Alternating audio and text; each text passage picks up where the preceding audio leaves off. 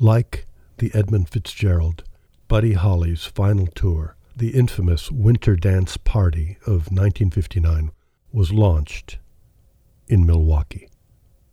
Welcome to Wisconsinology. My name is Frank Anderson.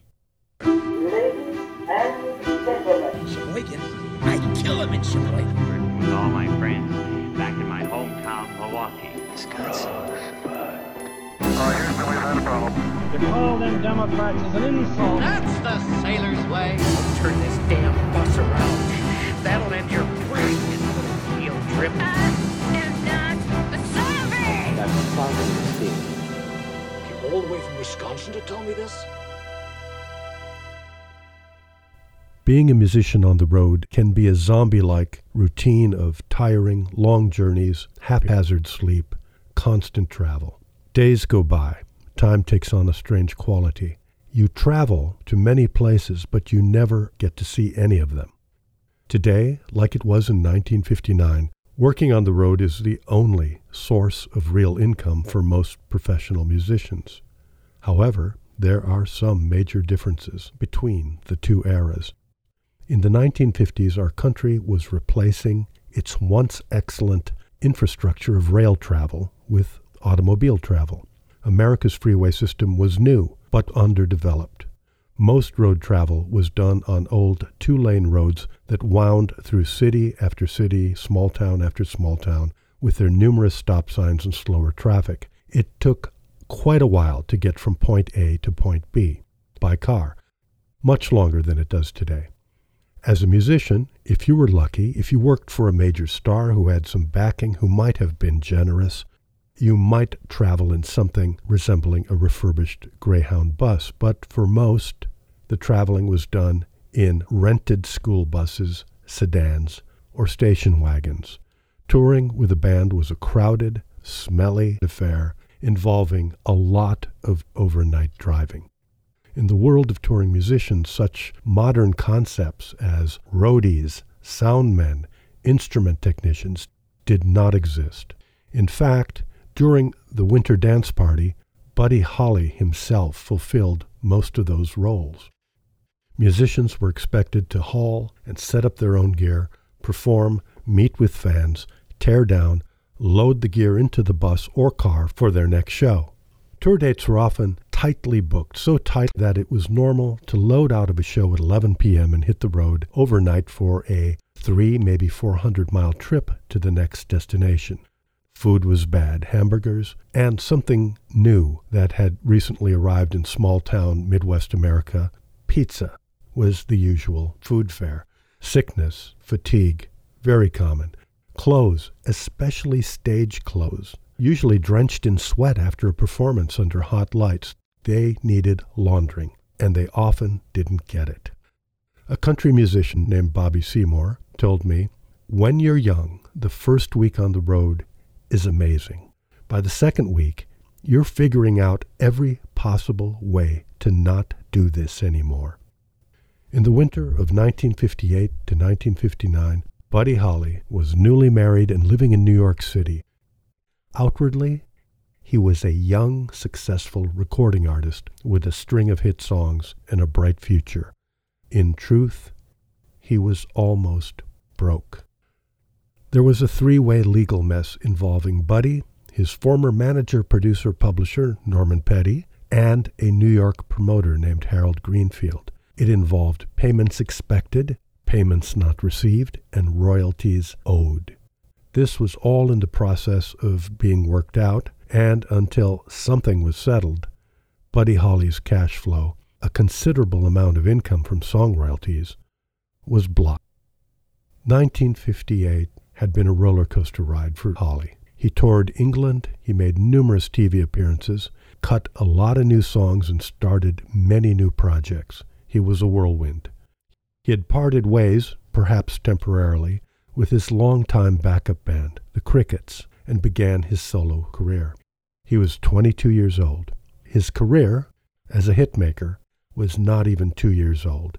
His first hit song, That'll Be the Day, having been released in the spring of 1957. A blink of an eye.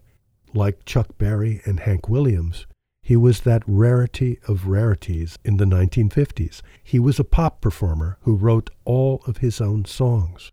Holly was in a genre, rock and roll, but he was not the usual thing, and the rock and roll fans of that era knew it. Hi, this is Buddy Holly. The Crickets and I are really happy to be coming your way on the winter dance party. We certainly hope to see all our old friends and be making some new ones too. Also, I hope you like my latest choral release, Heartbeat. See you soon. The upper Midwest was home to a large circuit of ballrooms built for big bands and dance orchestras in the 1920s and 1930s. These large halls could hold up to 2,000 to 3,000 people. If you're playing 2 shows a day, maybe an afternoon show and an evening show, at roughly 90 cents to maybe $1.25 a ticket, an all-star review with a headlining act like Buddy Holly could gross a great deal of money. Booking agents handling these rock and roll tours found in the Midwest circuit a cash cow, and they exploited every way to milk as much cash as possible. They always booked shows in consecutive nights. A band with the day off was no good to them. The company running the Winter Dance Party Tour of 1959 was GAC, General Artists Corporation. Buddy Holly signed on to headline the tour, and his fee was $500 a night. The tour included his new backup band, Waylon Jennings on bass. Waylon Jennings, future superstar, a protege of Buddy Holly. Tommy Alsop, the great Texas guitar player who had just played on Holly's 2 most recent chart singles, It's So Easy, a much bigger hit later in the 1970s for Linda Ronstadt, and Heartbeat. On drums was Carl Bunch from Lubbock, Texas. Richie Valens, a 17-year-old rocker from California. Dion and the Belmonts were from the Bronx. Texan J.P. Richardson, a larger-than-life personality, a big man dressed in a leopard skin jacket and Stetson hat, known as the Big Bopper. To many of the teens in the audience, he had the biggest hit of the entire group, a song called Chantilly Lace. Frankie Sardo rounded out the bill. He was a singer from Brooklyn who had a minor hit song called Fake Out. They were doing 24 shows in 24 nights, covering 6 states in the middle of winter without any consideration for logistics, weather, or comfort. It all began on January 23rd in Milwaukee. Hi, gang. This is the Big Bopper, and I'll be on your winter dance party coming your way real soon. We'll be swinging and singing and looking forward to saying hello, baby, to all of you in person. The various acts arrived in Milwaukee on January 23rd and played a show at George Devine's Ballroom. It was packed. All the shows of this tour were packed. The next day, the entertainers boarded an old bus with no heat. It was the cheapest bus in the rental lot. A massive snowstorm had come through the area just prior to the show, and the temperatures hovered around 0. After a show in Kenosha the following night, the tour made its first long drive, 350 miles from Kenosha to Mankato, Minnesota. After Mankato, it was back to Wisconsin, to Fournier's Ballroom in Eau Claire. It was 26 below when the tour arrived to do the show. After Eau Claire, there were 2 more dates in Minnesota. In St. Paul, they got a new bus. It had 8 heaters on board. As the bus approached the Iowa border, the heaters ceased to function. They froze solid shut. On January 30th, they played Fort Dodge in west central Iowa.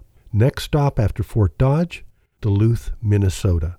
Another grueling overnight drive, 370 miles to the north. The Duluth show was memorable for the fact that Bob Dylan, then Robert Zimmerman, was in the audience. He remembered making eye contact with Buddy Holly. He thought that the singer had kind of a glow around him, like a halo. The band met with fans after the show, did the autograph thing, loaded up. The bus had been stored in the basement of the ballroom they had played at, a drive-down basement, and had been running. The tour manager thought he would get a head start on the cold weather conditions and have the bus nice and heated. They began the next leg of their journey, a 340 40-mile drive to Appleton, Wisconsin, where they were scheduled to play the next day at 1:30 in the afternoon. It was to be a fateful drive, and for Holly, the last straw. That night, as the bus proceeded along the northern part of Wisconsin, Lake Superior, just off to their left, the temperatures plummeted to 37 below zero, and blizzard conditions engulfed the bus. The heaters broke down again. They got to Hurley, Wisconsin, then turned south on Highway 51, 10 miles south of Hurley. On that highway, in the town of Oma, while ascending a long hill, their sad, frozen bus broke down. A piston shot through the engine block. It was midnight. They were stuck, stranded on a snowbound road in the middle of Iron County, Wisconsin, the proverbial middle of nowhere. They might as well have been on the moon. The performers in the bus huddled under blankets. They set crumpled newspapers on fire in the aisle of the bus, sang songs, did what they could to keep their spirits up. Their drummer, Carl Bunch, was suffering. He was in pain. He could barely move his legs. He had put on extra socks to warm his feet, but that only caused them to sweat more. In the process of sweating and after the heaters broke down, the sweat froze. Later, he was at a hospital in Ironwood, Michigan, just across the Wisconsin-Michigan border from Hurley. At the hospital, his frozen shoes and socks had to be cut from his swollen feet. He had frostbite.